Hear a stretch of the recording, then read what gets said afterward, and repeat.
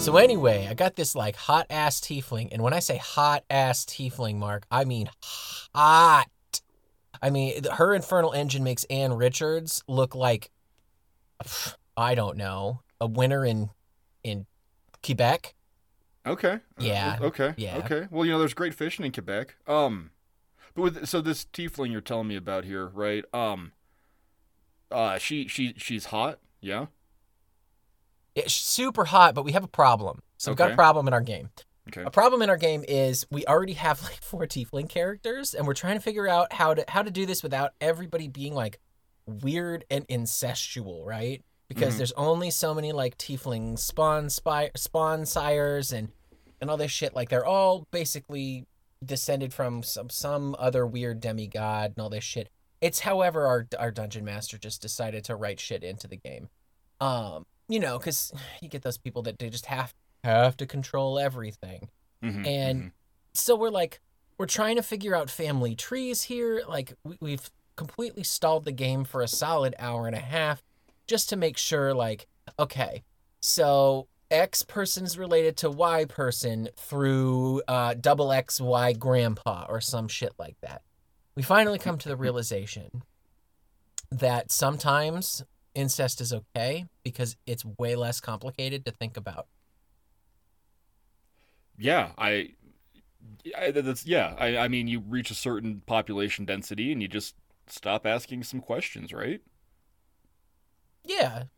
And really, what's the worst thing that could happen, What are the real big products of incest here? Yeah, there's some genetic diseases, and yeah, there's some shitty things like a Habsburg chin that gets tossed down. What's the real worst thing that could happen here, Mark? This person grows up to be a 34-year-old that just doesn't know how to do anything of merit and talks about a TV show that got ended about 15 years ago?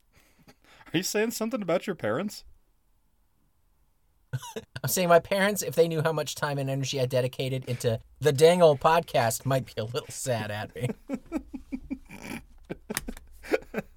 Well, because you said 34-year-old, and that ain't me anymore, babe. But I was going to say, like, my daddy's from West Virginia, so who can say? Hey, we're in that sweet spot, Mark, where for like about 7 weeks here or so, I'm not 34 and neither are you.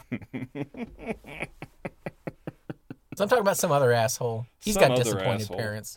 Not mine. Not mine, yeah. You know why they're not disappointed in us? Because of this here dang old podcast, the weekly retrospective rewatch of King of the Hill, where I, Mark, and my good buddy, but definitely not my brother from another mother. Wait, no, you are my brother from another mother, but we ain't got the same daddy. You ain't my daddy. Johnny. Draws like a pencil. And then we talk about 2 episodes of King of the Hill, and we see if they're good. We talk about the goods and bads and highs and lows. We see if they still hold up. We slap them with our patented rating system. And sometimes we get super mad about continuity, and then we say we're not going to worry about it. And then we're going to worry about it. And I'm afraid we're going to worry about it this week. Johnny, let's get into it, buddy. Yes, sir. Let's do it. I'm going to give you all a forewarning because this is a first, I think, for dang old podcast. Maybe for High Hammock. Uh-oh. Honestly, I haven't listened to all of Two Wizards. But Johnny's drinking wine. Just like straight up wine. Okay. I'm feeling bougie as shit. I'm embracing my Euro trash. Hey, this bottle of wine was €4 at the store and is buttery and tasty. Sauvignon Blanc. Okay, right on. Thank you. As long as we're at this party, I'm drinking an Icy Bay IPA from Alaskan Brewing. It tastes like shit, and I'm so sick IPAs, I could just fucking die. Also, I can't blame you for not listening to 150 episodes of fucking Two Wizards. Like, I think that's, like, all told would be close to, like, 340 hours. Like, no. It's true, but I have done close to that amount with you here, haven't I? We're getting there. You and I tend to be a little bit more grounded. But... It is. Well, it is actually, no. True. Well, I'm gonna take... No, we're not. Never mind. Retraction. Retraction. Well, I'm going to take a sip of my happy juice here and then talk about the Untitled Blake McCormick Project. Yeah, let's do that, because that's our first episode tonight. This morning, whatever. I forget what time it is. Episode... it's probably morning for you. It's evening for me. It's party time for everybody else because they get a new episode at Dang Old Podcast Damn Guys, right, this baby. is episode 225, Untitled Blake McCormick Project. And I have to say that I hate it. I hate it. It goes back to me in high school. I hate it when people just don't title their shit. It's like the laziest, unartistic choice you can ever talk about. Like, what are you going to title this everything without has a giving title. away the title? Or the plot, I mean. I don't know. Alley Skank? No. Give me, what is it? Hot cup of red corn soup? Indian No. Summer. Oh, no. No. I have the absolute fucking best one. Okay, Popcorn. Okay. Oh, fuck you. That came off the top of my wine-addled brain, and damn it, if that's not the best fucking unlaziest title here. Guys, Untitled Blake McCormick Project. Original air date, February 17th, 2008. Written by the aforementioned Blake McCormick. Mark, where do we see him last? We just saw him in Bill Bulk and the Body Buddies, and he also writes 3 others that we have not seen yet. Well, damn it. I wanted to like you, but now I hate you a little bit because of this stupid title. Cast of characters this week. Hank, Peggy, Bobby okay, Hill, really Bill quick. Sorry, I just we don't get these lot. So you get like Transnational Amusements presents Peggy's Magic Sex Feet, right? Yeah. You get John Vitti presents Return to La Grunta, and then you get the Blake McCormick Project. You're the most offended about the Blake McCormick Project because he put his name on it but didn't title? Yes, it's not the fact that he put his name on it, but that is what made it stick out to me. It's the untitled. I think it's the stupidest, bougiest. I have no desire or care for any of my projects. Like anything to name any artistic project, whether it be a painting, a play, a movie, a fucking King of the Hill script, untitled. Okay. It took me less than 10 seconds to think of popcorn. You could have fucking done it. I'm so proud of that too. You're so angry. It's beautiful. Wine makes you mean. Wine makes Johnny an angry drunk. Okay, a cast of characters. We're going to start this over. Hank, Peggy, Bobby Hill, Dale Gribble, Bill Dauterive, Boomhauer. We have Candy. Not Candy, Candice, right? I think you're thinking of... Candy's her stage name. Yeah, but her real name is Charlene. Charlene, thank you. So... I'm gonna blame the wiki on this one because they have her in when you pull it, it says Candy, even though that is her stage name. It's like, come on, everything else says Candice, and apparently you spell Candy with an I the right way on this character, but not the other. Anyway, Nancy Gribble, Joseph Gribble, John Redcorn, Kate, Drew, and Conan Min Supanoozempone. Okay. Sorry, you got that was a good callback. Good job. I'm always having to fix their stuff. Charlene, I can remember Charlene because your putter's name is Charlene, Mark.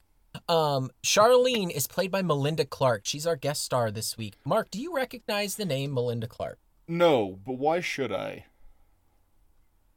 So I didn't recognize her name and I barely recognized her face except for she plays the hot mom on the TV show The OC that was on Fox when you and I were growing up. Oh, so if you we're look back up to Melinda Fox Clark, pimping out their stars to other shows. Yeah, I swear. Look it up, and you may recognize her from something else, but that's the only thing I went, oh, yeah, I know you because you are an moderately to somewhat attractive brunette. You're a little bit of an older lady, but you wear it well. Like, cool, got it. I feel like she always got kind of typecast into that. Yeah, I don't recognize her, but I also didn't watch OC. Listeners, if you know Melinda Clark from something and are horribly offended that I only know her as the mom in the OC, let me know. Yeah, synopsis this week. But only Bill's let Johnny new know, don't romance. tell me. Yeah, no, don't tell Mark. Mark doesn't want to hear about it. He's going to be like, Melinda Clark who? What the fuck is wrong with you? A synopsis, Bill's new whirlwind romance has some potentially awkward ties to John Redcorn. Our A-story characters this week really... I mean, it's the whole alley, but it focuses primarily on Bill, on Dale, and to a lesser extent, because he's not seen a whole hell of a lot, till like halfway through the episode, John Redcorn. Mm-hmm. So, Mark, Give me some of those notes, buddy. Yeah. Number one, just, I already love you, Blake McCormick, because you gave us a shout out to That's Amore, but also Luli's. Just continuing that good King of the Hill fucking established universe that I get such a Woody for. So, Hank would, like Mussolini if he complimented his yard. John, what dictator do you want to compliment you on something for? Because I want Idi Amin to tell me that I make an amazing bowl of chili. Oh, interesting. Yeah. Interesting. I want Stalin to tell me I have good work ethic.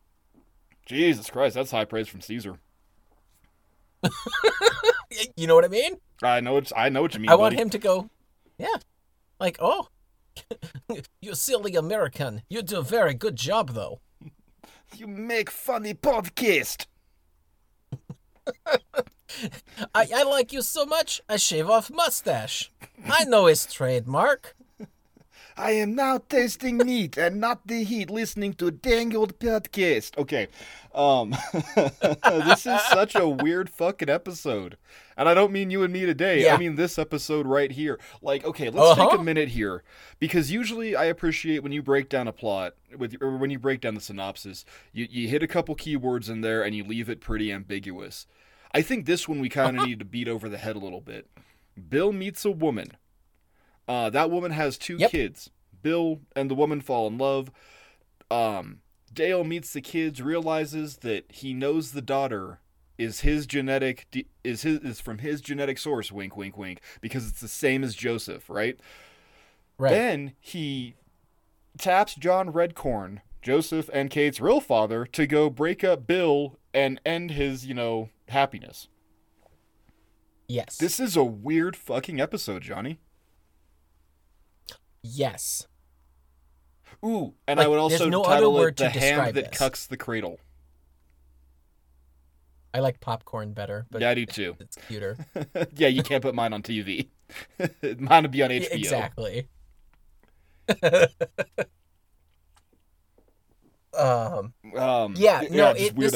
is a very strange. Like, there's a lot of things in this episode that feel like it's got a very good classic King of the Hill feel to it. But at the same time, it's like, but everything is viewed through like a weird sepia tone filter that is just kind of skewing it. Or like, I don't remember the name of it. And I swear, if you listen to the podcast, Jim, I'm sorry. I was a terrible fucking student in your class. But there's something about when the frame rate in a movie goes below 30 frames a second that it looks visibly off. I feel like that is what we're getting when we watch this. You know what you're seeing, but you don't make sense. I understand. Yeah. Okay. Yes. Yeah. It's all there. It's all in the right order, but something is tweaking it. And so it just doesn't feel right. It doesn't feel natural. Like, I want this to be a good classic episode of King of the Hill, but it's just something is like, one of the eggs in the dozen has gone rotten and we just don't know it yet. Okay. I like that. Yeah. That's a con. Remind me I have an extra con. I like Dale's conspiracy, though. I like it. I like the breakdown. I like how he does it. To that end, I would almost say this is a really, really good Dale episode, but usually Dale isn't such a piece of shit in his episodes, so therefore he's redeemable. Yeah, like, this is out and out cruel, and I guess it's the same level of cruelty that, he was in The Exterminator, like Gladstone. Yeah. But I don't know. It's a really good Dale episode, but also just as a general note, dude, fuck him. Another little bit of callback continuity. Peggy says this place is like dang old Melrose Place, taking a line from who in the first season. But also retro reference rage. That show ended in 99. 8 years, or no, 10 years after this one aired. Guys, come on now, really? Yeah. That's the best you got? I guess you can't say, wow, it's like the OC. Yeah, we're ages away from the reboot. Yeah. You can answer this, or you can speak to this. I know that art therapy is can be, helpful to people, right? Yeah. Is mashed potato therapy helpful, Johnny, to sculpt your subconscious? Not if you're at an Overeaters Anonymous meeting. Ooh. Like, yeah, no, so... You're welcome. You're definitely welcome for that one. Well done. No, So you know that this is a very clear reference to Close Encounters, right? Yes. Yeah. Like that's the joke. We've seen it in The Simpsons with Clown College. Like, it's fine. It is what it is. I love that Dale calls back to it because it ties in the whole alien theme and everything else. Mm-hmm. But I love that you, Mark, tied this into art therapy because there is a lot of different things that come from sculpting and moving things around, and there's an entire set of therapy designed for little kids that don't understand and don't make sense of like what big therapy feeling words are. Mm-hmm. And yet they still need to express what is going on in their lives that's making them uncomfortable or is like affecting them in some way. And they do it through a sand tray. They get a big tray of sand, like kinetic sand, regular sand, and a giant like pile of toys, and they get to arrange them into the sand tray. And it's an actual training and methodology in therapy that you can analyze what this kid is doing. Like, sometimes there's a very clear definition between, oh, this G.I. Joe is supposed to represent my mom, and this Barbie is supposed to represent my dad, and they're always on the other side of the sand tray from each other because they live in different homes.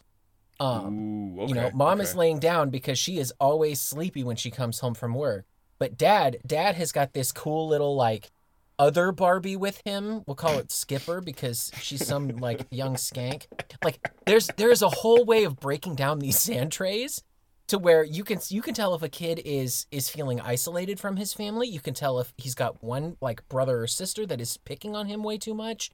You can tell if this kid is just like questioning some of the serious foundations of his life based on where he puts shit in the sand tray. So, wow, okay. a very long-winded answer to your question. Art therapy is a real fucking thing, guys. And sand tray therapy is super cool for little kids that don't have a very big vocabulary yet or don't know how to explain what they're feeling. Watching this today, and I'm like, I'm just going to start sculpting my mashed potato. I eat a lot of mashed potatoes. I'm just going to start doing that, and I'll send pictures of them to her and be like, here, this is what I felt like today. Interesting. Thank you, buddy. That was awesome. Yeah, hell yeah. Now, to blow a hole in that ship, what's a non-loofah purpose? And what is Bill using it for? Wait, say this again? So Dale is okay, let me back this up a bit. Charlene is moving in, right? And Dale's trying to break him up. Yes. So he runs up to Bill and goes, "Have you told her everything yet? What about the non-loofah purposes that you'd use with your loofah?" Oh. What is a non-loofah I purpose? see. Yeah. Sorry, that is in my cons, buddy. Oh. Yeah, that's in my cons. How dare you, sir? You know that theory that Dale knew the whole time that Redcorn was Joseph's dad? Yeah. Yeah, I think this episode solidly puts a nail in that coffin. Yeah. Like 1,000%. Like, there's no way that theory can exist in parallel with this episode. It just doesn't. No, sorry. Like, even if Dale is a cruel dickhead, like, then why use John? I don't know. Whatever. And then we get a little bit more resolution here. Again, we are wrapping up. We are tying up some loose ends, and Bill just throws out, "Oh, she's gonna move in with John Redcorn." What? Okay, fine. What? Mm-hmm. That's what Redcorn does the rest of the series, then, I guess. But I would also say tentatively we got 20 more episodes. Keep an eye out, man. Yeah. Yeah, and those were my notes. How about you, buddy? Yeah, we'll jump into mine here in a second here. I want to address two things. First, until this watching, and I've now had it stuck in the back of my brain that this is de facto the last season, right? And we're tying up loose ends. Yeah. I totally spaced out that she doesn't just leave. She actually does go and live with him. She actually goes and moves in with John Redcorn. And the other thing I'm going to say is I will kind of blow a hole in your little theory that this is the nail in the coffin of that argument. Okay. What would Dale do if he knew, and if John Redcorn was always threatening to come and take his kid away from him? If all of a sudden he is gifted with the knowledge that John Redcorn has sired a second bastard with another woman that can take up all of his time, Joseph's they're never going to question his parentage ever again. His kid clearly doesn't give a shit. No one's ever, he's not going to have this weird Native American hounding around his house sometimes when he feels all weird and lonely that he left his kid alone with a fucking moron. No. He just successfully managed to give John Redcorn his own family without sacrificing his own. Okay. Now, I still don't think Dale fucking knows. I'm just saying. No, I like For those that. people that I seem to like think you being this, able to come at me with this. It's cool. yes. I can't. I cannot. Every fiber of me that knows who Dale is as a character and knows how cruel and mean he is to Bill, his best friend, I cannot in good conscience think that he would set Redcorn up with Bill's new lady and Bill's potential new family on purpose to do the same thing and to call his wife out like that and stand there and watch it. And watch her just basically like melt down in front of Redcorn and go, "You fucking cheated on me, you piece of shit." Mm-hmm. Dale is cold. He is not that cold, and he never has been. Like, that's not him. That's why there's no way he did this intentionally. There's no way he knows. Yeah, I'm 100% with you that Dale doesn't know. That's what I'm saying, man. Like, I don't know. Yeah. Yeah. But too, it's like you and I kind of beat the one to death about, Bobby and Bill, or Bill being Bobby's dad. And it's just like, God, fuck you guys, And this is another one too. And I hate that green text. And it's just like, I've known for years, Hank. Oh, fuck you. Like, I don't know, whatever. Yeah. Give me your notes, man. Sorry. Yes. No, you're good. Thanks for letting me kind of wrap those up. Oh yeah, totally. 'Cause yeah. First one here is I love that this is kind of a classic King of the Hill opener, right? They're looking at an appliance, not an appliance necessarily, but like a yard tool, a big tool. That's very King of the Hill. And so my question for you is, if you had the house, the picket fence, the two-car garage, and all that sort of cool shit, what's the first household appliance that you would want to go out and buy? Like, Hank gets so excited over this wheelbarrow. Oh, so I know the answer already, and it's my pellet smoker. And I know how anti-Hank Hill that is because it's a wood pellet smoker. But I love that damn thing. Like, I shopped around for it. No, it's the spirit of it, and that makes a lot of sense. Yeah, I shopped around for it. I did a ton of research before I bought it. And now I use it at least twice a week. Like, it's amazing. Yeah. It's great. I cannot recommend electric pellet smokers highly enough. But, like, that's where I am. Confirm. Yeah. How about you? Okay. Yeah. So mine is, it's like I've done the house thing, right? I got really excited when I bought my first push mower, and I like working on my lawn. That was kind of fun. And I like doing little things around my house. But I have always, and I don't know why, but I've always wanted a wood lathe. Like, I've always wanted a space so that I could like turn wood. I'm like, this seems like the coolest, weirdest shit. And like, there's really no point in me having this. What am I going to do? Make 900 fucking baseball bats? No. Like, make a bunch of fucking banisters? No. Like, there's not a lot of shit that you need to do with a lathe. But I've always wanted to try one out. Maybe it's because I never got to use one. Definitely never got to use one at Adams, which makes me mad because I'm pretty sure there's one in the theater shop. Yeah, that was a big deal with Stagecraft. It was like, oh yeah, you get a lathe, but only like 3 people ever got to fuck with it. Yeah. Exactly. Yeah, I definitely never did. Yeah, because you were the lighting guy. You and I weren't allowed. We were the nerds. Yeah, exactly. You were lighting, I was publicity, and we had to stay in our holes. Fucking Mayhan lording over us, lording his lathe over us. What the fuck is wrong with him? Lathe Lord Mayhan. I said this already, but this episode feels very classic, right? We've got Hank geeking out over something with his lawn and the wheelbarrow. We have a Dale conspiracy. The whole episode is focused around infidelity of John Redcorn. Like, this feels like an early seasons episode of King of the Hill to me. I just wanted to take note if you hadn't already noticed it, but you noticed it right away. So fucking props to you, buddy. This is kind of what we're doing now. I feel like we're trying to call back to season 1, which I'm not mad at. Don't get me wrong. I'm not mad at it. Please write classic feeling King of the Hill episodes. That's great. But like, this is very much a classic one. Yeah. Yeah. Hey, Ka is a wheel, and it's all going to come around because we're all just going to live it again, right? Mm-hmm. Yeah. No. That's also apparent in my next note here. Who is the last person to find out about Redcorn and Nancy? Peggy. Yeah. So realistically, who should be the first one to hear about it from Hank? It's Peggy. Mm-hmm. I'm really mad that she doesn't get to go and spill the tea on everybody, because she goes through this whole, like, all of these, like, emotions of, I can't tell so-and-so because of this, and I can't tell so-and-so because of that. And it's like, damn it, she earned that. She earned that moment. Just give it to her. But I am glad that she got to be the first one that Hank can disclose it to. Yeah. Oh, it's Schadenfreude, and Nancy is rightfully pissed, but holy shit, how nice is it to see her get put in her place when she realizes that Redcorn, the tramp that he is, ran around on not just like, she didn't just run around on Dale, he ran around on her. Oh, like, yeah. How do you like them apples, Nancy? I love that shit. And she's like all offended and mad, and it's like, fuck you. You're a terrible person. You've been a terrible person for 13 years. Like, and I mean, we have come around on the Nancy Odyssey, but like, my God. Oh, yeah.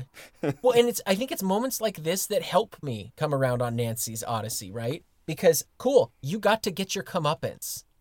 Like, you've finished your affair. You have restructured and actually, like, improved the foundation of your marriage. You're a good mom. You've had to deal with a bunch of other weird, crazy shit. You've had to come to terms with a lot of things in your life, like aging and careerism and all this shit. And finally, the cherry to top it all off, that wonderful, beautiful thing that you thought that was all yours and that could never be tainted. Yeah, it got tainted because nobody gets out of this shit scot-free. Not even you, Nancy. So it's like, cool. Yeah. You get your comeuppance. I like this now. Nancy, you're a complete person. I can appreciate you. Okay. Last two here you're gonna like, I'm pretty sure. Okay. The bald guy in Lost, his name is Terrence Quinn. Thank you. I wasn't gonna look it up because I figured you would. Yep. Terrence Quinn is in Lost. He's known as the Man in Black. His character actually has a name. I don't fucking care. I watched like 3 seasons of Lost and then John Locke. Lost interest. John Locke, thank you. Yeah. Yeah, definitely lost interest in it. Thank you for not letting that joke go away. I'm sorry. I totally cut you off to be a nerd. I'm sorry. No, you're good. And Dale is right. It is the same guy I'm thinking about because I looked up his IMDb profile. Johnny would not know him from Lost, and he wouldn't know him from The Stepfather, but he would know him from a Stephen King classic with Gary Busey, The Silver Bullet. Yeah, he is in that, isn't he? Yeah, he's the sheriff. So he definitely gets owned like halfway through the movie, I'm pretty sure. It's been a while since I watched it. Guys, that movie scared the shit out of me as a kid. I fucking love it now. Cycle of the Werewolf is incredible, and that's why we need artists. Anyway, last note here before we can get on to pros and cons. The chick with the boobs that Joseph is referencing has got to be Celine Dion. It's got to be. Sure. Because now Joseph is all by myself. Okay. Because his lady left. Is that Celine? That's Celine Dion?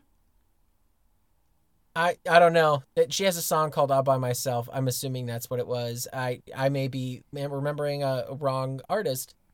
Someone's going to call my ass out on it, but you know what? It's almost time for a wine refill, so that's my excuse. Well, Mark, no, what do to you be got for fair, pros, buddy? To be fair, she did do a cover of All By Myself, originally written by a guy named Eric Carmen.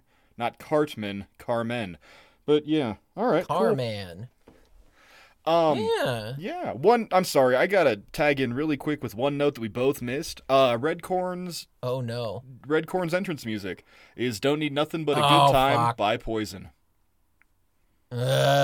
Fuck you. You can't keep getting mad at Redcorn's musical choice. Like, you get mad at every single song that Redcorn likes. You just don't like his taste in music. No. You don't like Secretary Rock. We get it. Just go away. Hey, fuck you, man. Scorpions are amazing. I know they all are, and some of my idols absolutely love that. I cannot stand things like Guns N' Roses' Welcome to the Jungle. And Welcome to the Jungle Jables sucks. has talked about all the time. Jables has talked about how it's probably the most influential metal song of all time. And I'm like, I hate this. I hate that I have to hate something you love so much. No. That's Iron Maiden's Run to the Hills. Anyway, pros. Yes. Dale's double thumbs up to Redcorn when he sees it. It's so fucked up. Yep. Charlene is hot. There, I says it, and my fat ass tries to run away through a field. I don't care. Charlene is hot. Oh, man. Oh, okay. That's my favorite moment. And then the last one is the kitchen fight between Nancy and Redcorn. That's really cool. I really like that. So you're saying that Dale never cheated on me even once? I don't know how he would know that, Nancy. But I didn't. Right? There may have been incidents. Oh, now there was incidents for Dale. That's really good. I really like that little bit. That whole scene is really solid. Right. It's so awkward. Yeah, I like that. I like, we're fighting, but we're basically, the parents are fighting in front of the child and they're using coded language. Yeah. Yeah. Oh, yeah. Yeah, those are my pros. I don't have a ton, but I didn't have a lot to...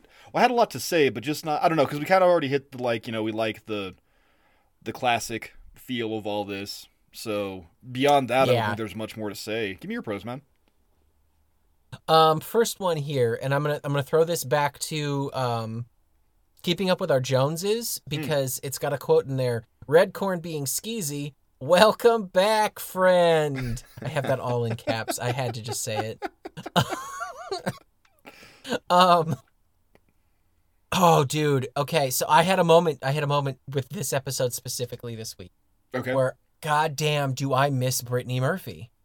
Because why does Kate sound so familiar, and why is she perfectly like Joseph? Because before Joseph went through puberty, if he had kept his tone, it would have been her, which is why she is the one who does the voice of Kate. And it's like, holy shit, I'm transported back to season 2 and 3 Joseph. God, I miss Brittany Murphy so damn much. This seems to me like the most thing of substance you and I've watched out of her in almost 2 seasons on this show. Yeah, dude, I totally agree with you. It's great to see, what adult Joseph might sound like if it was still Brittany Murphy, not Breckenmeyer, but she does a good job, too. It's the same cadence, it's kind of cool to, watch her. There it is. It's her doing her own classic episode, and she's like, oh, yeah, I remember doing this. This is fun. All right, neat. Yeah. Yeah. Like I said, I like hearing Brittany Murphy do anything on this show that's not stupid blonde. Yeah. Yeah. I am a watermelon seed. I don't know what you're talking about, Mark. I blanked that out. In therapy, we have what's called reframing, and it's kind of where you take something and you look at it from a different perspective. Okay. And Peggy, instead of calling Bobby the third wheel, calls him the third musketeer, and that is insanely good reframing to me. Because the third wheel has got such a negative view to it, right? Nobody ever wants to be the third wheel. It's awkward, unnecessary, doesn't need to be there. But third musketeer, holy shit, that is awesome. Yes. I love it. That's good writing. And I guess my last pro in here is that Redcorn finally gets to have a family. He's struggled a lot. When we see him in the 900 episodes we've seen about Joseph's parentage, he just wants to be a part of Joseph's life. He wants that piece of his family. He wants to be able to impart that, and he's going to get that. At the end of this episode, we know that he is going to be with Charlene and her kids, and he's going to get his family moment, and that makes me really happy to think about. Because Redcorn does deserve that, even if he is not the, best person in the world. He's definitely not the shittiest person in Arlen. That's Carl Moss. Okay. Every time, every chance I get. Buddy, those are my pros. Unless you got anything else to say that you really enjoyed about this episode. No, not really. We can kick into some cons here. Yeah. Yeah. Number 1, oysters equal snot. I hate oysters. They're fucking gross. Unless they're smoked, then they're amazing. And I'll eat 2 tins of them on Christmas morning and stink at my damn house. But Bill's like, oh, is it too forward to order oysters? Yes, Bill. And it's also gross. You can't eat oysters and be sexy. Stop it, Bill. Stop it. I should be more bothered by Dale's whole DNA theft subplot. And then I should be more bothered by, I compared it to another match in my collection. And then I get to thinking, this isn't 2023. He's not going to 23andMe. You know what I mean? Does Dale have the DNA guy? No, he's going to Octavio's, friend. Yeah, some dude who works on, a biolab in Mexico, right? And just... Yeah. I know a guy. I'll give you $50 to sequence this DNA. Oh, okay. Now we drink. Oh, absolutely. Yeah, okay. Well, and it's also funny to me that everybody immediately takes that, at face value. And knowing Dale, like the person he's going to could probably have mixed up DNA from all sorts of people. It could have been dumb luck that this is what happened, right? Mm-hmm. Mm-hmm. Like Dale isn't known to have the most reputable friends. If we're joking about the fact that it could be like Octavio's cousin that did this, it's because that's how they've written Dale. Mm-hmm. Like he'll go to anybody that'll get him what he wants. Just because he can doesn't mean he should. Yeah, or that it's accurate. I don't know. I spent too much time thinking about this because I'm like, this is like, 15 years ago. DNA isn't as easy as it is now. I don't know, whatever, it doesn't matter. But he has a library. That's weird. Yeah. Charlene might be hot, Johnny, but she's not hot enough to wear that terrible sweater vest thing. Women shouldn't wear that terrible sweater vest thing. It's gross. I'm so glad that fucking look died. Those were my least favorite thing ever. And then, like, the armholes that always get all like, cored out and shit, so, like, they wouldn't be elastic. And it's just like, I can just stop. I understand the look you're going for, but just stop. We're not doing it, and I don't care. And my final con that I asked you to remind me about, but I reminded myself about it. So. Joseph, he is an athletic kid, yeah? Yeah. We can agree. I mean, he's, the quarterback. I think he's plays basketball. I'm pretty sure he does other shit. Essentially, Arlen's Jim Thorpe. Oh, absolutely. But you know what's weird? He's a weirdly planted on the ground kid, Johnny. Okay. So, and now this is just me extrapolating just a touch here. We see Dale fence jumping one time in this episode, but we get a second fence jump, and it's not out of Dale. It's out of Redcorn. And then I get to thinking the third time this episode. We see Redcorn doing all manner of various, like, we're going to call them feats or actions. Like, there's the one, and he does the, like, front jump roll out the window. Yeah, he casts a cantrip. He uses sweet-ass jump out the window roll. He uses, like, grab an arrow roll. Or in this case, he uses out Bill's back door, jump the fence squirrel tactic style. Dale taught him how to do it. It doesn't matter. I don't care who Joseph's father is. I don't care who raised the boy. I care about why isn't this boy jumping more fucking fences. Because both his parent and guardian do it frequently, ergo, so should he. Okay, off my soapbox. No, it's good. I love it. I love that soapbox. Those are my cons.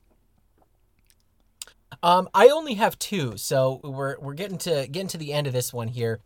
First, it's that Dale thinking that he is Kate's father and going through the whole rigmarole of the alien impregnating Nancy and then using his seed to impregnate another person for a race of master people. This is one of the most jump the shark moments in this whole show.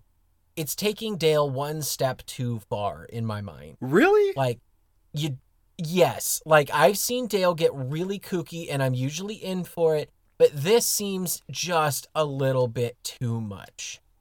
Just a little bit too much. Okay. Like, maybe it's just the detail he goes into as he's describing it all. Maybe it just went on like 10 seconds too long and I clicked out of it and just went, well, I didn't like that. That's a con for me. I don't know. They also try so hard to dance around this subject of Dale knows that he's not Joseph's biological father, but is his biological father.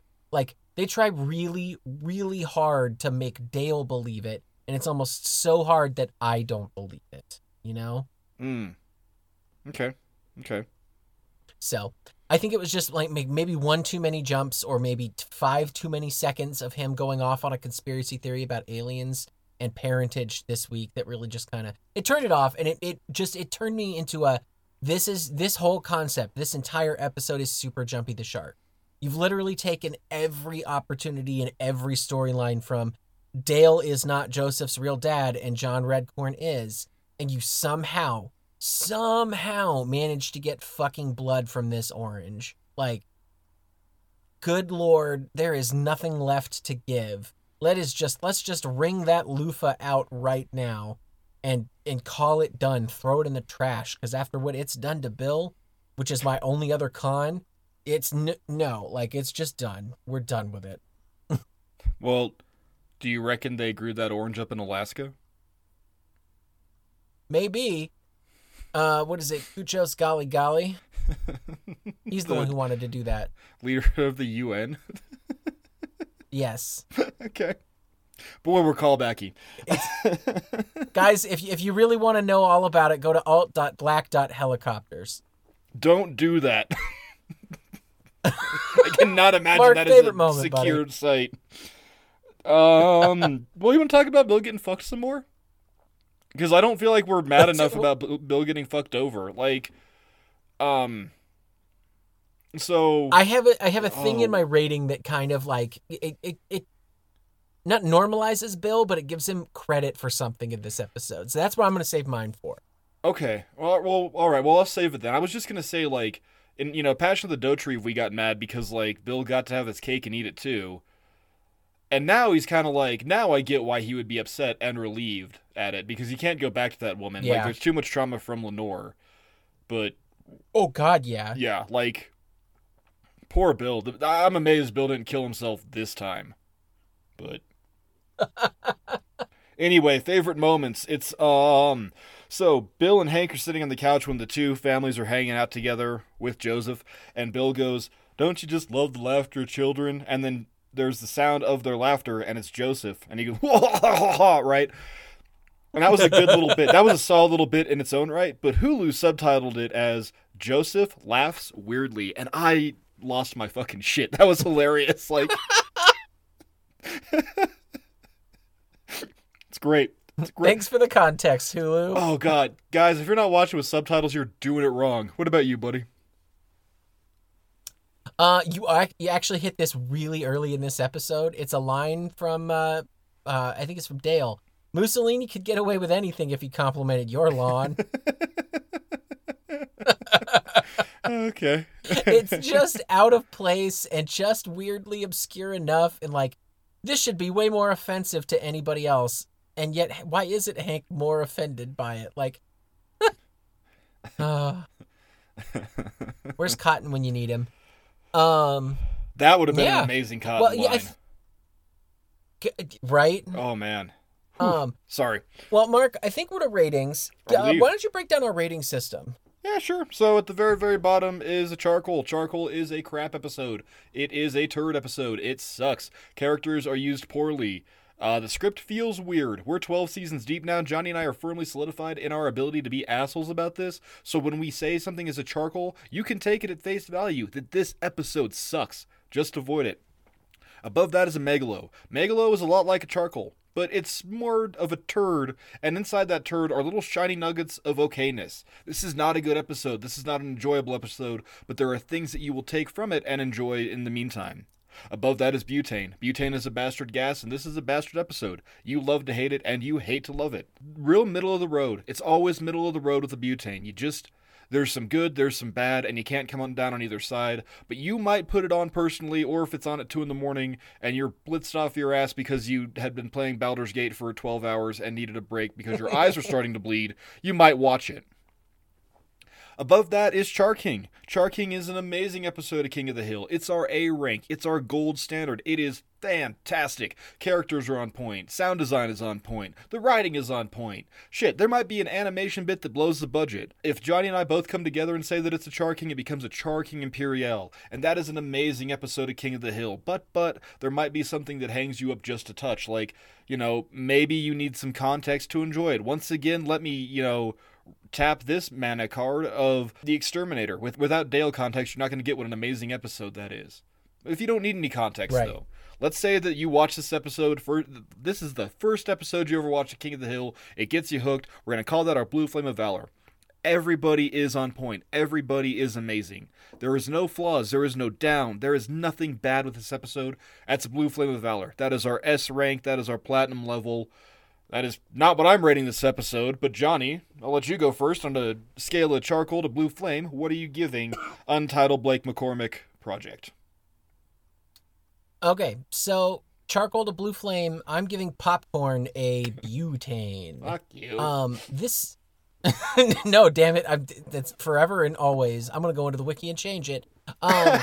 This seems way too much. This seems way too much at points to just be super, super cruel. And And I'm just like, damn, this hurts. And so it's hard. It's hard to watch. As somebody who's watched 12 seasons of King of the Hill, it is very hard to see anybody else go through the same thing, and to have Dale like pushing it as hard as he is, not knowing that he was in this similar situation and hurting easily the most, like what we imagine as the most fragile person in the alley. It's really hard to watch at points. At the same time, and I said I was going to save it for this section here, I think we can now definitively say that Bill has a stronger constitution than Dale, and probably always will be. He's more healthy emotionally. He's more healthy, just like relationship-wise.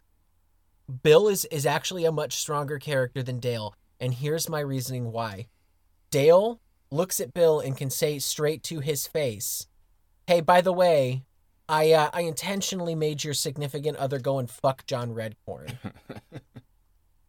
And no one in the alley has ever been able to do that for Dale. And it's because it would crush Dale. But Bill, he's either been so crushed that fucker is gravel, or he can handle it. Either way you look at it, you still can't say it to Dale, but you can to Bill. And that to me, that gives him points. That's why I see him as going like, holy shit, I was almost just Dale. That's why he's not going to try and kill himself. He has seen how shitty that situation is for 13 years. Almost said 16, but Joseph's not 16. But for 13 years. He went through that, and he lived that with his best friend. And his best friend, by killing it now, just basically ensured you're not going to have to do the same thing with. Okay. So, I think Bill is probably thankful at the end of this episode. If I was him and I was in his position, I would be, but I'd also be a little cheesed off that I didn't get any more Charlene tail. Mark, what do you give this guy? Oh, yeah, like that's the greatest loss here. I'm giving it a Buking. This is a really good episode. It feels super King of the Hilly, but God, it's fucked up. I'm not going to put it on, like it's not. No, exactly. It's messed up. Like, this is a hard episode to watch, but it's really got some solid moments. And I guess I didn't realize that was Brittany Murphy doing Kate, so that's like an added bonus in and of itself. So yeah, definitely a Buking. Really good episode, but boy, it's hard to get around. It is. It definitely is. Well, right on, buddy. What do you say we I don't know, move on over to our next? I don't try to, I try to tie him, and I just let's jump the fence. That's what we're gonna do. We're gonna jump the fence to our next episode. It's gonna be rather explosive over there, Mark. Be careful. Well, this is episode 226, The Accidental Terrorist. Original air date March 2nd, 2008. This is written by Tim Croston and Chip Hall. Mark, we just saw them, did we not? Oh, we just saw them in Bobby Ray. Bobby Ray. Okay, gotcha. So, yeah, and I remember that being kind of lukewarm on our radar. Cast of characters for The Accidental Terrorist. We have Hank, Peggy, and Bobby Hill, Luann Platter, Dale Gribble, Bill Dauterive, Boomhauer, Tom Hammond, Alex, Falcon, Sparrow, Officer Brown, Con and Min Supanusimpone, Nancy Gribble, and the copy business cashier. Mark, we have kind of two guest stars here, one returning, one not. Officer Brown is our returning character, and hot damn, I didn't realize his character actually had a name. I don't know if he's named up to this point, but yeah. Fred Willard is back 3 times in 2 weeks. Fred Willard is back again. Yeah. So, yeah, and we'll get him only one more time. We only get him one more time. The Bazooms episode is his last. He has 5 total credits as Officer Brown. And, again, it just seems like so much more, but... It does. Yeah, it definitely does. But at least, he did something right and got back and promoted up to normal police in this episode. He's not back on the K9 unit. He's not doing anything really crazy. And then our other guest star here is Tom Hammond, Mark. And judging by his voice, now I haven't watched a lot of 90s sitcoms, so I would never have gotten this. I've also not watched a lot of 80s sitcoms or 2000 sitcoms or 2010 sitcoms. So yeah, definitely wouldn't understand this guy's voice. Do you know who voices Tom Hammond? Yeah. Check on my MySpace as my instant messenger name of Ted Danson fan. I was just gonna I say that you fucking need to loved buy his. Becker. I loved Becker in Did the you? 90s. Like, it made me into the cynical, angry kid I am now. Like, I remember watching it and I'm like, this guy's always mad, but he's always right, and he's really smart. I think that's how I'm gonna be when I grow up. And look what happened. I the only reason I know that he is a sitcom star is because in 3,000 years, some dumbass is gonna buy his skeleton because he has an idea for a sitcom.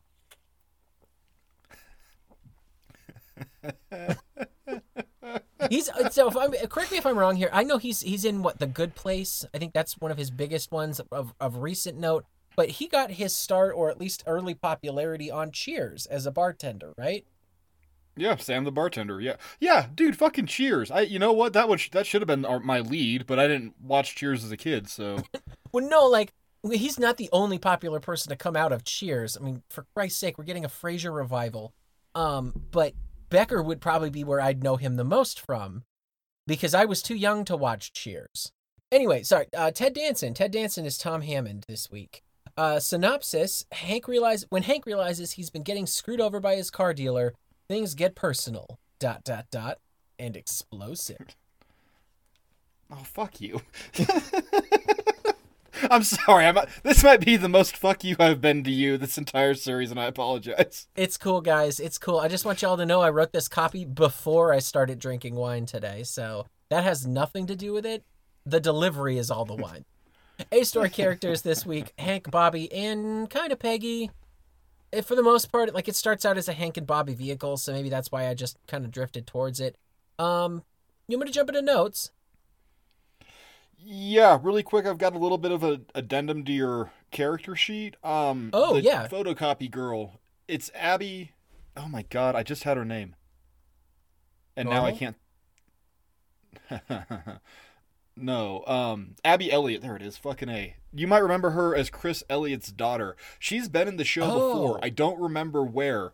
But here's the problem. I just checked on IMDb to remember where we had seen her before, because we have seen her. We have called her out, as well as Chris Elliott, who is in the show often. And she isn't credited up until this season. So there's some fuckery afoot. But interesting. Yeah. Okay. But yeah, Copy Girl is Abby Elliott, Chris Elliott's super hot daughter, until you look at her and then see his eyes in her eyes, and the illusion is then broken. Damn you, rolling shit. Grab a strong hand. 30 seconds into this episode, it already doesn't fucking hold up. No part of this episode holds up at all. No part, John. No fucking part. Are you talking I'm sorry. about the fact that you can go and bargain anybody to do anything at a box store, let alone get anything in a box store now? I'm talking about that box stores still exist. I'm amazed that Hobbytown and Alamosa is still around. Like, we have a box store. It all comes in one box, and that box is now Amazon. Shut the fuck up. But then the idea that, like, you got a guy for anything, and the idea that brand loyalty is even an idea in 2023 past, like, old people that only shop at City Market because it's, 100 feet from their house. Like, God, this episode doesn't hold up. No, hey, you know what else doesn't hold up here? Is any form of friggin' continuity. Tom Hammond didn't sell Hank his new truck. That was some dude over in, what was it, Durndal? Yeah, it's the, the pickup truck graveyard. Or pickup truck heaven. Yeah. And I'm just, what are we doing, guy? I know how nitpicky that is, but, like, I'm just watching this, I'm like, hey, now, fuck you. Like, this isn't... Yeah, exactly. It's where that's where he had to say goodbye to the Danger Ranger and say hello to the F-250. It's a big moment. Yeah. Like, it just... Also, that episode is Chasing Bobby Season 5, Episode 9. So... Thank you. You're welcome. Because I did have to look that one up, I'm not going to lie. And the guy that sold it to him, I believe, was a guy named Marty Mendez. That sounds right, yeah. So Hank just goes to hang out at the dealership, ? It makes you think that, right? Because nobody, well, one, this episode also doesn't hold up well when you consider the fact that apparently everybody at the dealership was still working there when Hank bought his last car there. And it's like, no. People are like, nobody keeps a job that long at all anymore. You're lucky if you have the same person in the same job for more than 2 years. Let's be real. So yeah, like, either everybody there has been there for so long that they know Hank and they know that he is the world's biggest sucker and that you suck up to him because somehow his extra $2,000 is keeping that whole place afloat every 10 years. Yeah. Yeah. No, thank you. Thank you for calling it out. I don't know. All right, so I don't remember this episode, so I wrote the note. Do you think Tom actually has a kid in the army? Because I was looking at the picture on his desk, and I'm like, man, that is a really nicely animated shot of this random, like, dude in the army. And then Hank says, do you even have a son in the army? And he goes, no, he's a stand-up comedian. And then I wrote the note, LOL, I'm awesome. Yeah. God damn, Luann looks amazing for being pregnant for a year now. Yeah. It was 2 episodes ago that she had mentioned, I'm going to have my baby in a couple of months. It's like, cool. Mm-hmm. So by that theory, by that lingo, you should be in your second trimester and you're still not showing. Okay. Yeah, whatever. I don't know. I'm not a gynecologist or a neonatal surgeon or nurse, so I don't know. Maybe I'm just, I don't know. Whatever. There's a bit here. Khan literally runs around the Hill House to talk shit. Yeah, he does. And it's pretty good. So, bit. And now more than ever, I had to stop and question the layout of the Hill House. They have 2 backsliding glass doors right next to each other. Yeah, there's the one that goes into the kitchen, but there's also the one that goes into his, not his den, but his, like, TV room. Well, yeah, so, like, out of the living room. Yeah, but there's the front door, and then the backsliding glass door to the yard. But then the kitchen has a backsliding glass door to the same backyard. It's just, I don't know, it's weird. And I never put that together until today, and I was like, wait, why is Khan... Oh, he ran around the fucking house. Okay, cool. Okay. Dr. Quarters is the dinner of onions, but for TV. He is. At this point, I think we've seen him 3 times. I'm glad you pointed it out, because I wasn't going to. And I'm like, no, that sounds like something Mark's going to notice. Well, I did notice it because, like, at first, because, you're washing dangerously. I was like, okay, whatever. But, like, it keeps showing back up, and it's like, that's cool. That's a cool part of continuity that they're bringing back. And it is like a dinner of onions. It's just like, an audio site, or, not an audio site gag, but you know what I mean? Like, it's a thing you're going to recognize it. And the continuity. Yeah. Yeah, it's just a cool thing we're going to recognize. How about you, buddy? Notes? Yeah, so you definitely already hit my first one real good, and I joined in with you. So I don't have to talk about good luck finding brick and mortar anything anymore. I will say that is something that I actually don't have a problem with here in Germany. Because apparently in Germany they love small business. That's why I have 6 different fucking grocery store chains that I can go to, and they're all roughly the same size. And they all feel like they give me the same selection as Walmart or City Market or Albertsons. Like, it's kind of cool. I appreciate having options. When I don't want to walk down the street to Penny, I go down the other end of the street to the Lidl, or I go to the Aldi, or I go to the Reva, or I go to, like, there's a billion other fucking places for me to go. So, I kind of like that. I also really like that thing. There are certain things that do kind of exist, and you hit one that it's going to be really hard for it to ever go away.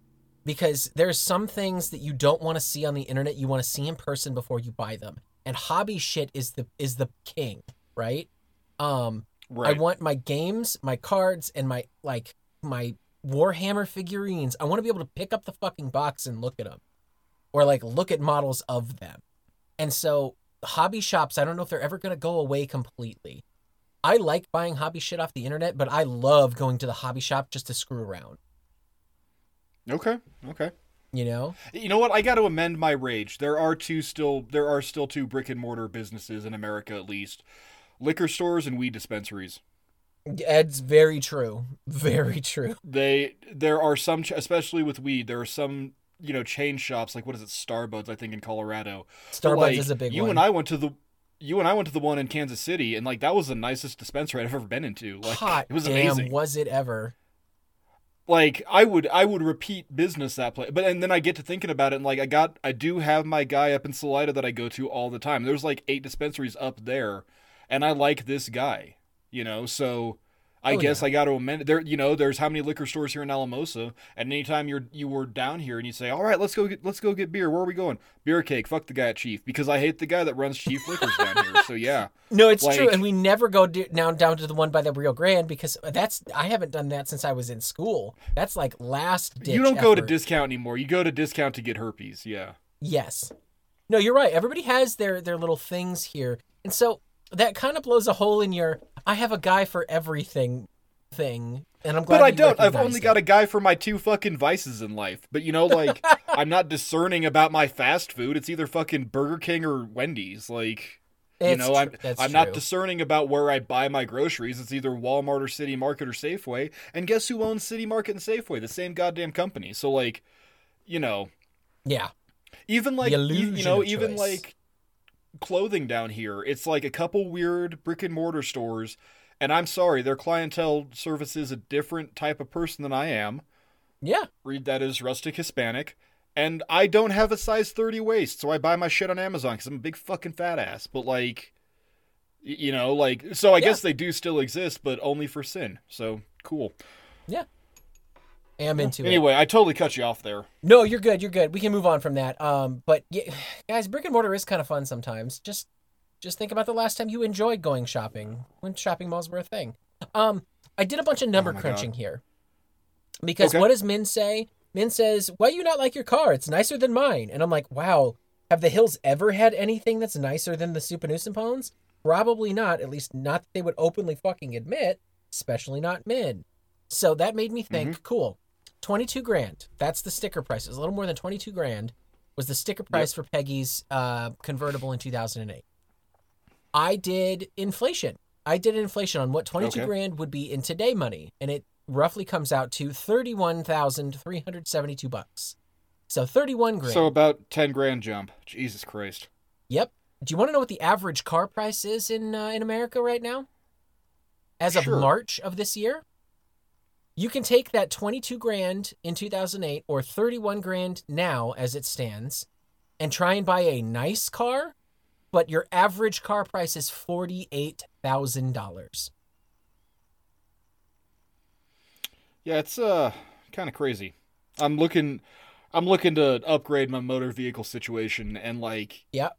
I am amazed at and like I don't care either. You know me, I'm not a car guy. Like I No. just don't care. But like If it drives, you're even pretty like solid bare with it. bones basic. Anyway, yeah, I basically hate capitalism, guys. If that wasn't apparent in 200 episodes of King of the Hill, I don't know what is, because that's like my through line. Mark, do you think Hank ever figured out what a JPEG is? Because his flyer has no pictures. Definitely not one of a goddamn hot dog. I only ask this question because every time I think of that scene and that song and that meme, I think it's from this episode, not the one it's actually from. Oh, okay. Yes. Huh. Yeah. I already mentioned this is we only have one more Fred Willard after this, but I'm happy to have him here.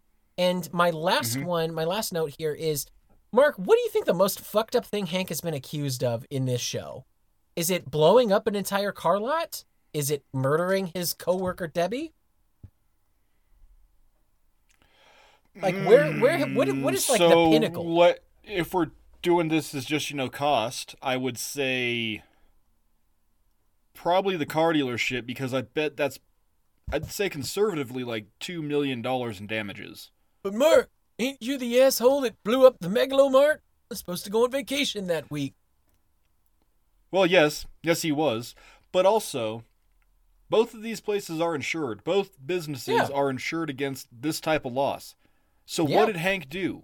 Nothing at all. Matter of fact, he fucking made I want to say Tom Holland. He made Tom Hammond a bunch of goddamn dirty insurance money. That's, and maybe they can't I don't know. I don't know how car lot insurance in Texas works. Your entire lot mysteriously blows up and your one suspect disappears. I don't know if you pay out on that, but at the same time, I don't really know how it works, but I guess, The flood. I mean, Flooding Ireland when you open the floodgate and Opera Hank Le Deluge. Right? That was the worst one. Because it was the one that did the least amount of damage, but everybody was mad at it. But everybody was super pissed off at him. Yeah, that had the longest lasting psychic scar. When you think of the damage that Hank has created and caused throughout Ireland, the wreckage that he is, the sort of like felonies he has created. I mean, shit, you can talk about Grand Theft Auto. No. What am I thinking of here? He's been a cattle rustler. Just this season, we've had him be a cattle rustler. He's committed de facto arson or terrorism, like all sorts of crazy shit. But Hank has blown up the Megalomart. Well, but that too. This is domestic terrorism and Patriot Act days. That's a big fucking deal. Yeah, he's aided and abetted in 2008 when we were taking this shit way too serious. I knew a kid that threw a snowball and got a terrorism charge because he threw a snowball at a cop. Yeah. And it wasn't even at the cop. He was being a kid throwing fucking snowballs and it hit a cop and he got charged as a terrorist for fucking missile, or it was like a missile. I swear to God, it was he was assaulting an officer with a missile. It was insane. Wow. It was a whole fucking deal. Yeah. When you think about it, there's a whole bunch of gun charges that they could throw on him because he was aiding and abetting an illegal gun cartel ring in a bookstore. Hank has done some crazy shit in this series. Yeah. He has helped Peggy run coke. I was gonna say, he's been aided Peggy be a coke runner to a prison, nonetheless. Mm-hmm.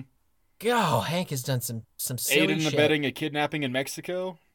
Yeah. I mean, he's taking her across international lines. He's almost an accomplice to an accidental murder manslaughter charge. If you think about it, because he was there with Trip Larson. He knew what was going on. Yeah. Okay. Yeah. Even though now Trip is a sausage. Yeah, Hank has had a fun ride. Definitely a fun ride. Oh, and he smoked a reefer. Worst offense of them all. It's been marijuana poison. Oh, going to hell. Going to hell for sure, yeah. Guys, I know I was bitching earlier in this episode about being jumping the shark. I just want you all to call me out on it next time I say shit like this, because I very clearly don't know what jumping the shark means.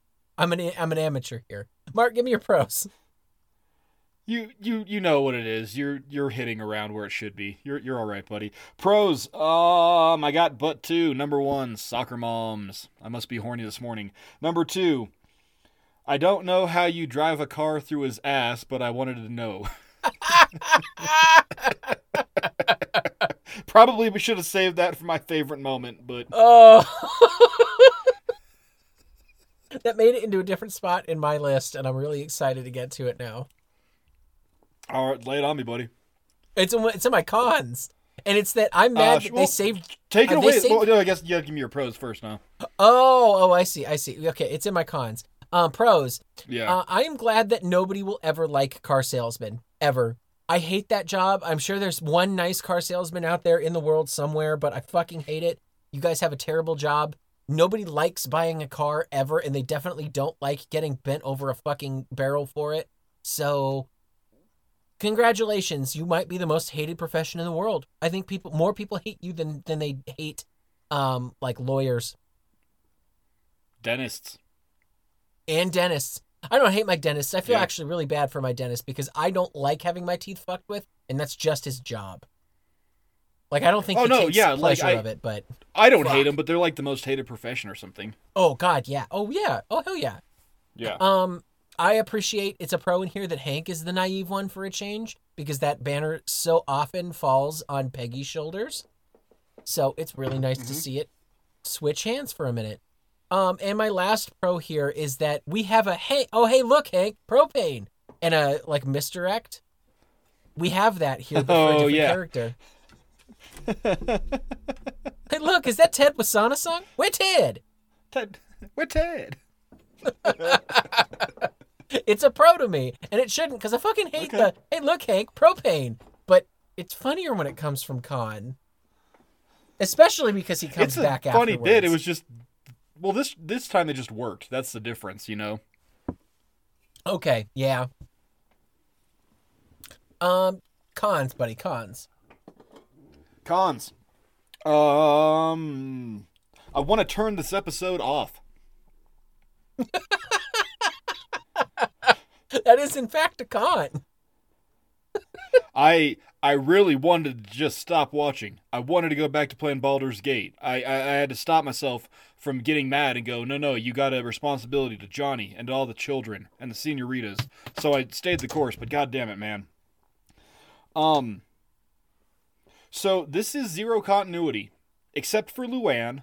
Fine. So this is, that fucking throwaway animation that doesn't make sense now because it happened before this happened. But, no, Bill, it only was a year. Fine. This episode makes sense if you go with that bullshit, but that's the only way any part of this episode makes any sense at all, and I hate it. Okay. And then my last one here, is this the worst Hank episode? Make your argument here. 224 episodes of King of the Hill. I think this might be the worst Hank episode. He's not this dumb. He's not this naive. Like, I can understand him being taken by shit. Like, you know what? Fourscore. Fine. He didn't listen to more than 30 seconds of a band. Fine. He doesn't watch the MTV, so he's not going to see the, super sexy videos. I'm trying to think of other ones. I'm trying to think of other super bad examples of Hank. And, I think this is the worst that Hank is in an episode. I think this is our, at least up to this point?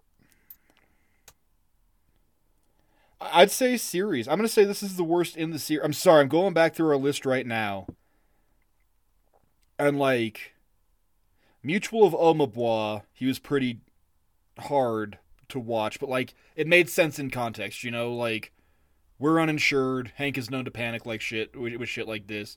This is just dumb. He's just, I'm sorry, he's a fucking propane salesman. He worked at Jeans West. You're gonna tell me he doesn't know basic I don't know, it makes zero sense. They don't care about context. They don't care about anything in this episode. They just wrote an episode and said, all right, this is what we're doing now. They're telling us, he bought how many cars in 20 years at sticker. Really? I don't know. I really don't care for it at all. Okay. And then just the ending is so Deus Exy. Hank is dead to rights. This ending is weird, right? Any court in the land would convict him. He's dead to rights.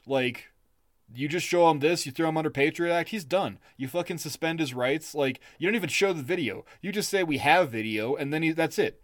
They're going to send Hank he's going to be king of Guantanamo Bay. And instead, Tom Hammond, not Tom Holland. Instead, Tom Hammond just rolls in. Nah, it's cool. I'm going to Big Daddy this one and refuse to press charges because I'm that boy's daddy. I hate this episode. This is a shit fucking episode. All right. Anyway, I'm done bitching about this episode. Give me your cons because I'm excited. So first one here is I feel a little guilty watching this episode. Whenever we look at the prospect of getting a car, whether it be here in Germany, whether it was back in the States, for the most part, I am Hank. Holy shit, especially when my wife is the one looking at cars. And my argument that I'm still willing to die on this hill, but I know that I look like an asshole dying on this hill for it, is that I have to be seen in it, and on occasion, I'm going to have to drive it. So please don't buy the fucking Mini Cooper. I don't care how cute it looks. I don't care how fun it is. I did this for a little while, and I got into an accident in my wife's Honda Fit that totaled the fucking car, and damn did it feel weird to total a car that I could probably have bench pressed at one point. Good Lord. Just, yeah. I'm not a big macho guy. Gonna buy a Mini Cooper. I'm not a big macho guy, and I like weird cars. I really like weird cars. Found a sport. It's going to be great. It's every week, issue, last fucking month now, every fucking episode, you have come down and inadvertently shit on something that I am actively looking into or about to purchase. Fuck you. I need a list of shit that isn't good so I cannot bring it up in conversation. Just or shit like that Johnny's judgmental about. Johnny says that this is bad. Yeah, like, oh, Johnny been speaking for old Mark for about 3 years now. Like, and then we get off and I go, so hey, what's the problem with X? And you go, oh, nothing. I was just talking shit. And I'm like, fuck you. Talking shit has consequences, doesn't it, buddy? Yeah, I was going to build a website this week, and last week you were like, fuck Squarespace. I'm like, oh, well, okay. Well, I can't do Wix, because Wix fucking sucks. Or you're like, the week before, you're like, fuck you and your Dr. Sasquatch soap. I'm like, I love Dr. Sasquatch soap. It cleans my undercarriage goodly. I don't know if you know that you're doing this, but you're doing this. You're like ruining my life a little bit. I love you, but fuck, man. Anyway, man. I apologize. Mini Coopers fucking suck. All right, Mark is the idiot. Next. No, we're good. And mostly it's car colors because my wife wants this like obnoxious, bright green puce looking thing. I think it's called chartreuse. It's like yellowish green, and every time we see it on the road, she's like, "I love that car color," and I'm like, "I fucking hate that." Let her get it. So, are you going to be fucking Hank standing in your garage or in your driveway and be embarrassed about the car parked in it, or are you going to go, "Well, I guess my wife is her own person and can make her own choices, and even if I don't agree with them, there's still a choice." Anyway, I already told you that it's a con that I feel guilty that I am Hank in this episode sometimes. So we're going to move on. I feel like Hank does Bobby a disservice, right? He's talking about how he has to shield him so much and he doesn't want Bobby to see how shitty the real world is. And then when he does decide, okay, well, fine, let's do this. He overextends really hard and just like loses all sense of tact. And it's like, come on, Hank. You are better than this. You are smarter than this, and you care more about your kid than to just totally shit on him like this. We all know the fucking world sucks, and you have to find a way to tell your kid this. But don't just dump it all on him. You know? Well, but that's the problem. This is Mutual of Omaha once again. Like, this is Rich Hank, Poor Hank once again. Hank just isn't good at teaching Bobby, like, lessons. He's good at being a dad, but he sucks at teaching Bobby, core values and lessons and shit. Okay. Well, maybe I just need to get over it. I don't know. I don't think you need to get over it. I honestly think it's a Hank character trait to, like, he's not a bad dad, but he's a shit father. You know what I mean? Like, he's just bad. He like, fucking think about life in the fast lane. What does he tell Bobby? You go in, you do the job that no one wants, and you try and get your boss's job, right? And that almost gets his boy killed. Like, yeah. Just because it's not good advice doesn't make Hank a bad dad, but at some point you're like, God, Hank, maybe just shut up a little bit. Like, shit ain't the way it was 30 years ago, you know? Yeah. Oh, yeah. I don't know. Okay. I will try and take this with a little bit more grace if we see it again, and I'll try and embrace it from that viewpoint, that this has now just become kind of a Hank staple. I think it will make me a little less mad, and I probably won't throw it into a con if I can remember that as I watch. But we'll see. We'll see if it happens again. My last one here, and I kind of dove into it a little bit before we cut each other off, was that I'm really mad that we saved this Peggy line for season 12. That I don't know what you meant by drive it through his ass. It's a con, because that is one of the funniest fucking things she has ever said, ever delivered, and it was perfect. And we had to wait 12 seasons to get it. Hey, speaking of waiting seasons to get shit, Minna's having an affair, question mark? I should have written out the guy's name phonetically and I didn't, but what, Bing Pei Lop or some shit? Like, something. At least that's what's inferred by it, right? Like, okay, if you're going to talk about Nancy's John indiscretion. Redcorn. Yep. Yeah. And of course I didn't try and plug it into Google Translate, because I think we've kind of put a hammer or a nail in the coffin of, like, we can Google Translate Laotian. Well, and they don't use real Laotian, or they don't use, like, authentic Laotian, I guess is the way to put it, on this show. Well, they're a different class, so they wouldn't use the same one. Right. But Just a okay. series of vowel clusters. Yeah. Anyway, yeah, we're still on your I'm a cons. I keep broiled ox derailing you. I penis. apologize. Yeah. Mark, I'm done with my cons. I don't have a favorite moment for this episode. It might be Peggy just going, I didn't know what you meant by drive it through his ass, but I'm glad you didn't do that. That might be the only thing that I actually enjoy out of this episode. Yeah, it was a funny bit. Like, yeah. So no favorite moment out of you, no favorite moment out of me. So let's rate this bitch. Oof. Okay. Unless you got anything else to say. No, I don't think so. Guys, Mark and I, we've kind of alluded to this a couple of times throughout this series, and I think that says something about this episode, that it's either a turning point or it's memorable for not a very good reason, probably. It's like you tried to do way too much or impart way too many things, and it just didn't hit the mark, and yet so it was left memorable because of what happened, and yet also we don't really give a shit about it. So, I mean, I gave this a butane. Accidental Terrorist gets a butane from me. I watched it for an episode that's supposed to be very serious, considering the time and the charge at the end of this episode. I just do not get invested in it. And you, I think, nailed it perfectly when you said it's the ending. It's the Deus Ex. It's the guy coming in and saying, I'm not going to charge him, so this doesn't matter. That's not how the cops work. They can go, yeah, right. Fuck you. We have him on tape blowing up 20 fucking cars. He's going to jail for the rest of his life. It's 20 counts of improvised explosions. Exactly. He's fucking dead to rights. He's done. Yeah. Yeah. So and I think that's why I cannot take this episode as serious as they want me to take it. Okay. Yeah. What do you give this? Oh, like you couldn't tell, this is a Char King. This is a charcoal. Fuck this episode. Ooh. Okay. I'm sorry, dude. So, either we can come down to the side of continuity matters or it doesn't. I don't fucking care.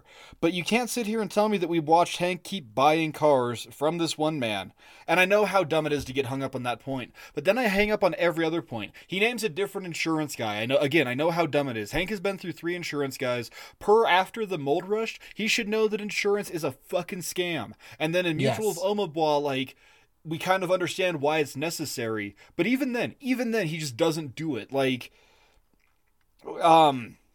There is no continuity other than Luann is pregnant, so you could stick this episode literally anywhere at all. Literally anywhere at all in the show.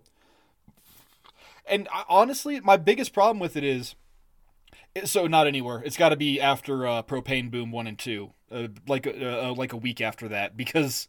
Well, and I guess firefighting will go because, Chet Elderson needs to say, weren't you the idiot? But, man, you can stick this one anywhere and it does nothing for it. I guess we're going to watch next week to see if Peggy still has a black convertible, ? I don't know. But, I do not remember ever seeing it again. We're going to keep an eye out. We keep mentioning how this is our failing, is that, these later seasons, we're just not as, tight on the recall, but this one is a big one. This is a car. We forgave Peggy's Pageant Fever when Hank's truck was suddenly white and then never white again. Cool. Who cares? It's a paint job. This is a new car, right? Yeah. It's also, this isn't how the world works anymore outside of weed and liquor stores. In pet stores. You had your pet store up in wherever not Gunnison. Where in did Montrose. You live? I'm sorry. It doesn't matter. Montrose, there you are. You had your pet store up in Montrose where you get your cat food. And sure, in that way it's important. Smaller town, brick and mortar might exist, but I live in a very small town, and brick and mortar does not exist. It's all fucking vape shops and tattoo parlors, and we just opened up our 9th barber shop. Can't wait to see that one fail. But goddamn, dude, this episode sucks. No one is special. I hate this episode. This might be my angriest charcoal that I've ever given. If I can make it diamond level charcoal quality, because that's how mad I am Superman crushing this episode between my hands and it becomes a diamond. That's how much I hate it. Fuck this episode. All right. Well, buddy, we've rated it. We've said our piece on it. We've got a very angry charcoal out of you on it. I think we ought to start getting on out of here and packing up those bags for another week. But before we do, we have that ever important question, don't we? What's that, good buddy? It is, Mark, do you still like King of the Hill? I still like King of the Hill, but I'm going to find Tim Croston and Chip Hall and drive this episode over their ass. However one does that. Drive it right through their ass. Mark, I still love King of the Hill. If anything, because I want to hear Peggy talk about threats like that again. That's the only fucking redeemable part of this episode is that line. Fuck. Oh, Johnny. Tell those good people where they can find us, buddy. Guys, you can always find the Dangle Podcast on Twitter, on Instagram. We are on Facebook at Dangle Podcast. We got a group there. You come and chat with us like 3 people do. It's great. We love them. You can always reach out to us on email. We're danglepodcast@gmail.com. You want to reach out to me? I am Krautball on Instagram. That's Kraut as in sauerkraut and ball as in Swedish meatball. Mark, did you know that I made some aforementioned Kraut ball-like substances in the last couple of days? We call them Kraut burgers. They're basically sauerkraut and ground beef with a bunch of spices rolled up in a pizza dough and cooked like a little hand pie. Holy shit, are they incredible. Yeah. Oh, man, yeah, you mentioned, and I was like so jelly. One of these days, I'm gonna come visit you in Germany, and we're gonna eat Kraut balls for like a fucking week. And I don't mean your balls. No. It's good stuff. Mark, where can they meet you? Oh, you can. Well, they've already met me, but you can find me, or I don't care. Whatever. Look for me. I'm sorry. I'm aggressive. I'm like keyed up, and I'm aggressive. I'm sorry.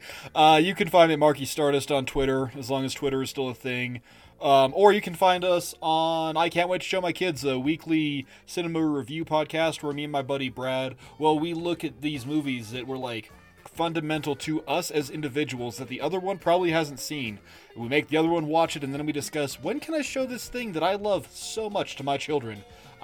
This week I don't know where we are this week, but we are firmly rooted in the Halloween season. I even think, Johnny, you might be on this week when this one drops. I think you might be on this week's Show the Kids. Because it's probably going to be the thing that we watch next. So, but hey guys, come check out Johnny and I Can't Wait to Show the Kids either.